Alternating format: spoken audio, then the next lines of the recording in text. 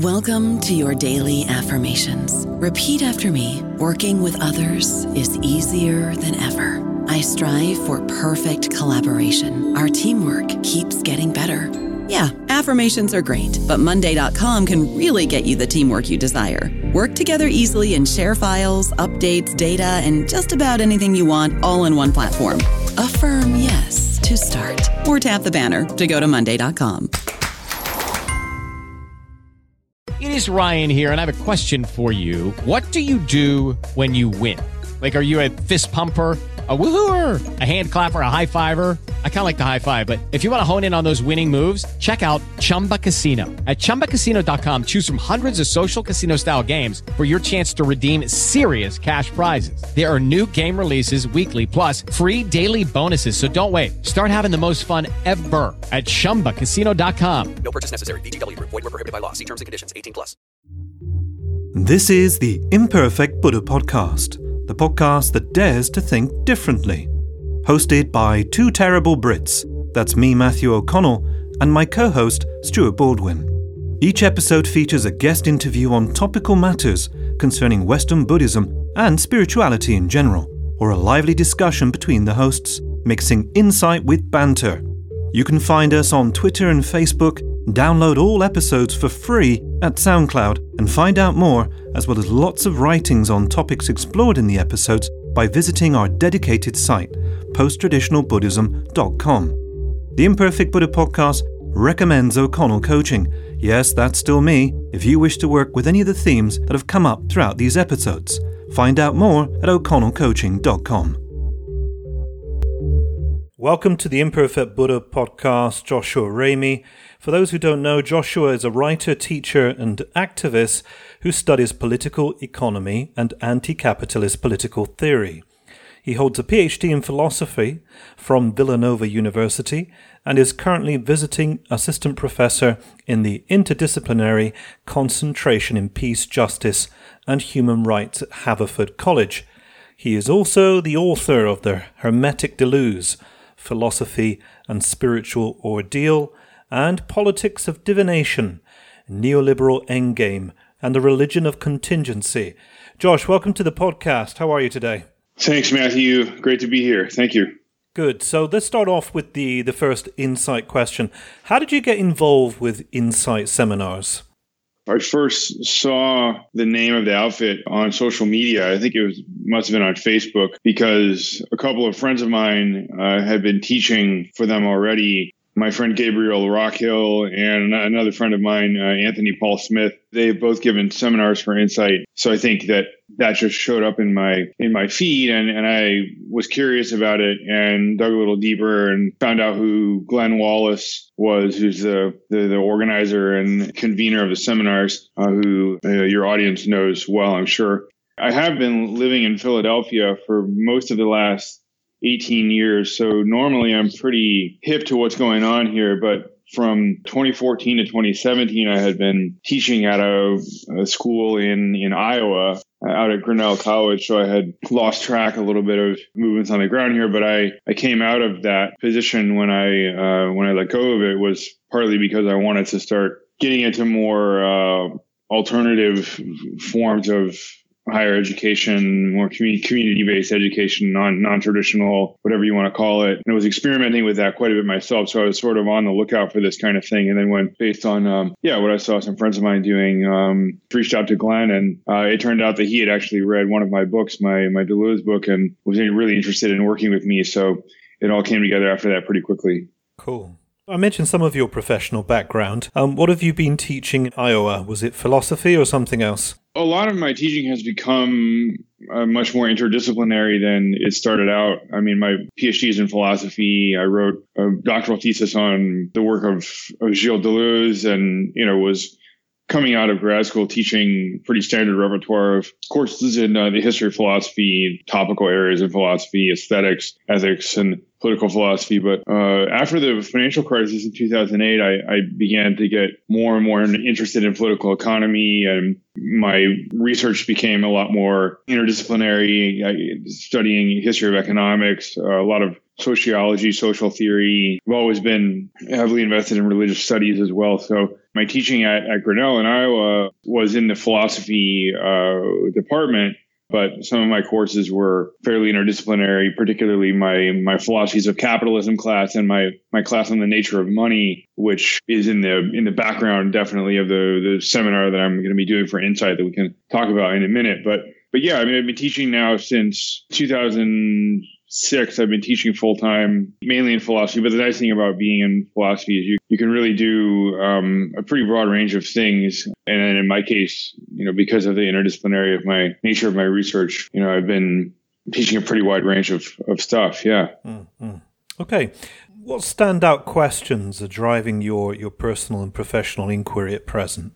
I can go back to what I just said a minute ago, which was that the financial crisis of 2008, an enormous event in my life, as I think it was for a lot of people. It really changed my perspective on everything. I mean, I think I had come out of graduate school as a sort of cultural Marxist, basically post-structuralist political philosopher, thinking a lot about capitalism as a culture and a form of life. And in particular, I was really interested in the sort of religious dimensions of what's supposed to be a secular worldview under late modern globalizing, capitalist culture. But I was raised in an intensely religious environment. My father was a preacher, and all the men on both sides of my family were preachers going back a couple of generations. So I'm kind of hardwired to view the world religiously. And I was also very sensitive to the way in which a certain kind of evangelical Protestantism in particular was deeply, deeply, deeply embedded in the framework of capitalism as a cultural phenomenon. Obviously something that, Max Weber wrote about in the early 20th century, but was also something that I lived, I think, in a particularly intense way. As I said, I was already kind of a cultural Marxist and a cultural critic of capital, and being very much in the tutelage of thinkers like Gilles Deleuze and Michel Foucault, Georges Bataille, and the Collège de Sociologie, heavily influenced by psychoanalytical theory, and growing up with as much religion and theology as I had, I was, coming at the critique of capitalism from in a certain ideological way. But after 2008, I really felt like something like a kind of crack opened in the veil. The veil became thin around the nature of money and the power of finance, which in some ways I feel like a lot of us in the academy just assumed was something that was beyond our ability to critique. It was this kind of self-perpetuating, self-replicating system. There just wasn't very much critical analysis of finance coming out of the humanities until after 2008. And then, of course, a lot of us started paying a lot more attention. And I would say, for the last 10 years or so, I've been thinking almost obsessively about money and about the particular power that finance capital has, and, basically trying to give myself a kind of second postgraduate education in economic theory and economic history to try to wrestle with what's going on. But I also have been heavily steeped in anthropological theory and the social theory of money, because I think in a lot of ways the economics professorate and discipline of economics is really in many ways set against understanding what money is and how it functions, which is something that requires a really kind of multidisciplinary approach. And it's really the thing I've been thinking about the most, I would say, for the last 7 or 8 years, and it was very much part of the deep background of the book I wrote on neoliberalism. I want to make one thing clear, which is that it really was much more than a merely intellectual exercise for me, because the financial crisis really destroyed the academic job market as I was coming into it, and led me to spend about 7.5 or 8 years trying to find a decent position in the academy. And then when I did, it was 1,000 miles away from my home and my family life in Philadelphia, which really made what otherwise would have been a really great job at a great school basically just unworkable for me. I've now been, moved out or moved into something much more nebulous in terms of employment and prospects and so on. So it's something I've been living as well as thinking about. And you're actually doing 2 events for Incite. The first one is a one-day event called Money and Metaphysics, which is on the 19th of January. And then you're doing a series of events on debt, justice and sovereignty in February, if I'm not mistaken. No, that's still January. 4 Tuesdays starting on the 22nd. So what sort of challenges do you think these two events are going to bring up for those coming along? There's probably at least two. I mean, one is that the nature of money and the nature of indebtedness, which are the two topics that we're going to be exploring, are things that seem to be very familiar to us because we're all swimming in debt and we're all really, our lives are spent swimming in a sea of money. But nevertheless, why money is structured and functions the way it is and why debt is actually structured and functions the way it does are deeply, deeply obscure to us in everyday life. They're not only things that are difficult to think about, they're things that I think we very often don't even want to think about because we're afraid of, in some ways, afraid of what we might find out. I think rightly so, because what you very quickly confront is that money and debt are power relations, and they're presented as if they're mere sort of technical or even mechanical processes that are in some sense supposed to be like, neutral tools or value neutral technologies that are supposedly part of what we think is quote unquote democratic even about a capitalist society, that people can make money in various ways, people can get access to credit in various ways, and it has this feeling of being a social benefit that these things are out there. But then why exactly they work the way they do, why some people have access to credit or to money for that matter rather than others, what the value of money is actually supposed to represent, what it does represent, why the terms of loans are written how they are, and who benefits in the way they do. These are all profoundly charged questions. And the two challenges are, on the one hand, understanding the way that money and debt actually work is already difficult. And then there's a secondary challenge of confronting why they are set up the way they are, why money is what it is, or why debt what it is what it is today, poses almost a kind of existential or spiritual challenge to take on, because most people are somewhere between totally confused and totally outraged once they find out that the things don't necessarily have to be the way they are. Money does not have to be the kind of thing that it is for us. It's been something different in the past. It could be in the future, and especially indebtedness. It's shameful that many of us can't renegotiate our debts when we'd like to be able to, and probably arguably should be able to do so. In addition to a kind of merely intellectual problem around these issues, there's a kind of psychic or spiritual or existential one as well that takes a certain amount of courage and solidarity to face. That's what I try to offer anyway when I bring people together around these matters. So which particular figures and texts have been key in exploring this topic? I think the book that was most important to me early on and is still deeply inspiring is David Graeber's 2011 book, Debt, the First 5,000 Years, which is not only a history of debt and different ways that debt has been understood for 5,000 years now, but also is a very interesting history of money that refutes a lot of the myths that are told about money, the main one being that money somehow fundamentally originates in a kind of barter situation, that money is a sort of shorthand for some kind of trading that we would like to do, but is somehow inconvenient. And so therefore, money comes along to make barter or facilitate barter-like exchanges, may make those things easier. In fact, there's no historical evidence that money ever emerged out of a barter-like situation. All of the evidence that we have archaeologically, anthropologically, historically points to the emergence of money from credit systems, primarily informal credit systems between people in relatively small communities who were quite familiar with one another and used certain kinds of units of account, in some cases, to keep track of certain kinds of obligations that they had to one another, certain kinds of debt, so that the deep origin of money is a kind of accounting of credit and debt, which is not something, again, that economists like to think about, because for them, what an economy really is a system of exchange. They'd really like to think about the economy without thinking of money at all. And this is why there's so little theorizing of what money is from within economics. Graeber's book was very instrumental to me. And another reason why it was so important was that he writes a lot about how and why human beings have tended to confuse economic debts on the one hand and social obligations generally on the other. We talk about our obligations to one another in terms of debt. I owe you one, I'm good for it. We say, when we do something for someone else that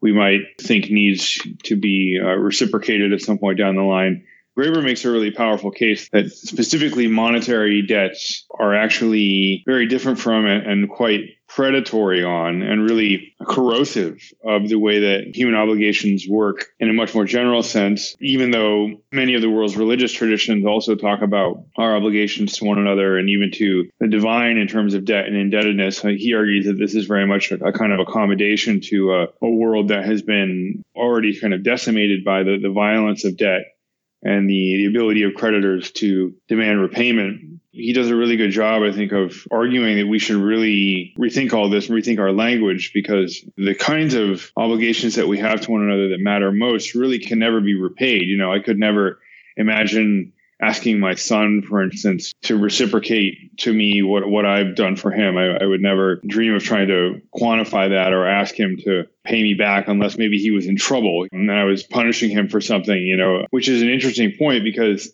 a lot of the earliest monetary records that we have, in fact, were fines and penalties that were charged to people for damages of one sort or another. So there's an incredible kind of history of violence behind how we speak about our obligations to one another in terms of debt and indebtedness. And Graeber's work really opened that up for me. And it's still one of the main texts that I use when I teach these things. You mentioned a point that might be worth saying just a little bit more about, which was this uncomfortable relationship on the part of the academic world and its relationship with money. But you've also mentioned metaphysics, the religious and the spiritual. And as you're most likely aware, although there's this sort of neoliberal current to a lot of Western alternative spiritual practice, that doesn't necessarily define or limit all forms of alternative Western spirituality. And I think in those circles of, let's say, slightly less polluted by neoliberal ideological spaces, I think those kinds of groups and people are still challenged by the whole concept of money, of value, and of worth. Can you speak to that much? Can you speak to that discomfort? It seems to me that we in this age we live in right now, we're sort of obliged to some degree to educate ourselves about a whole set of areas which once upon a time we could have possibly ignored. And I think I could have taken out the word academic and replaced it with spiritual person, and the sentence would have remained the same. Would you agree with that? And do you have any thoughts on that? Yes, definitely. This is something I think about a lot.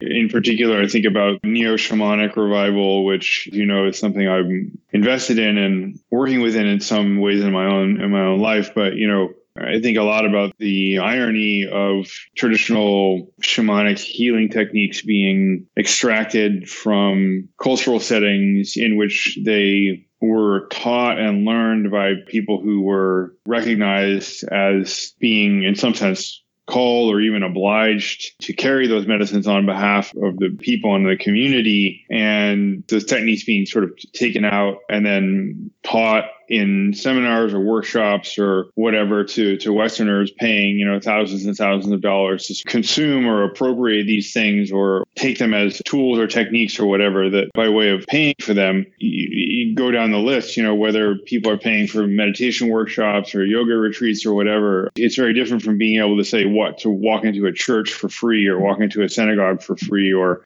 being asked only to give what you can out of your income or whatever if you decide to become a member, of the, whatever it is, the Sangha or the Synod or the religious community. To go back to where you started, I think about why I'm asking myself these questions. I didn't go to either college or graduate school wanting to have anything to do with economics. I didn't want to think about money at all. I was interested in rock and roll and philosophical ideas and basically in trying to, be cool, whatever that meant. It certainly didn't mean being a business person or having anything to do with money or any of this. And yeah, I have felt more and more forced to think about these things over the course of my life. And I think in a way there's something to it. I think that the commodification of everyday life, the commodification of reality itself in late stage capital, where it's very, very difficult to turn a rate of profit anymore through manufacturing or through industrial capitalism in order to accumulate its everyday life itself, our attention spans, our desires, our affective needs, even our religious practices.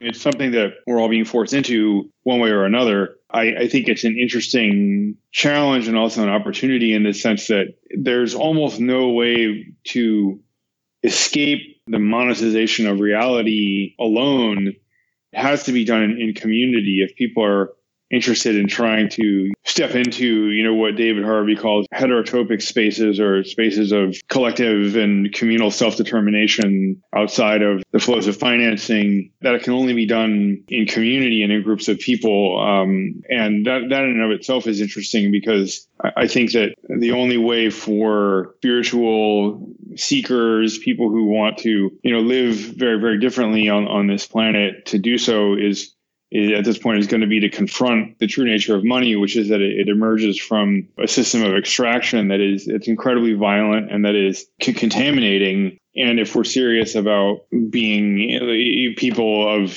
whatever you want to call it, righteousness or the Dharma, or living in the Tao, or living in a holy way, whatever your vocabulary is, we're at a sort of crisis in history where there's no place to escape from the taint of money, unless it is really about experimenting with new forms of community and solidarity that reach very deeply into the material fabric of our lives themselves. I don't think we can do that alone. And I don't think that spiritual technologies or spiritual techniques can give us an escape really from the horrors of the political economy we're living in. And maybe they shouldn't be able to, but that's sort of where my thinking is at this point.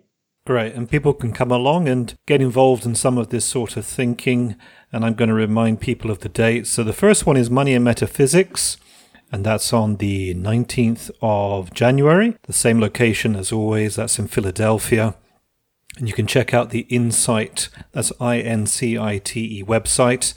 And that's a half-day event, and in keeping with the themes you've just been describing, there's a suggested amount of $90 for the event, but there's a sliding scale, and if you're really skint, as we say in the UK, you can go along for free. The second event is 4 Tuesdays, January 22nd, 29th, February the 5th, and the 12th, and those are evening events, so you can make it after work.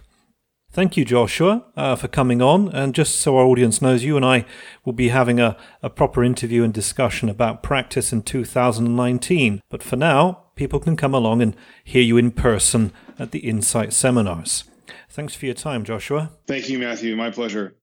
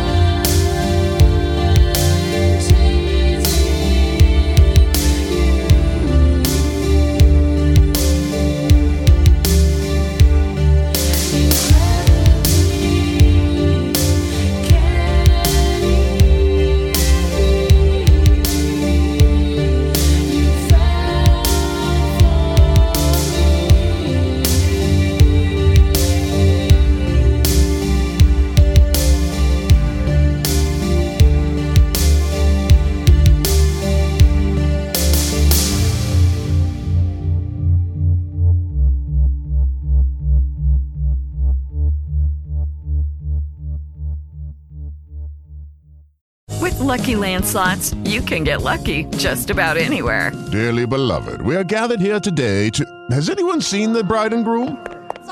Sorry, we're here. We were getting lucky in the limo and we lost track of time. No, Lucky Land Casino, with cash prizes that add up quicker than a guest registry. In that case, I pronounce you lucky. Play for free at LuckyLandSlots.com. Daily bonuses are waiting. No purchase necessary. Void where prohibited by law. 18+. Terms and conditions apply. See website for details.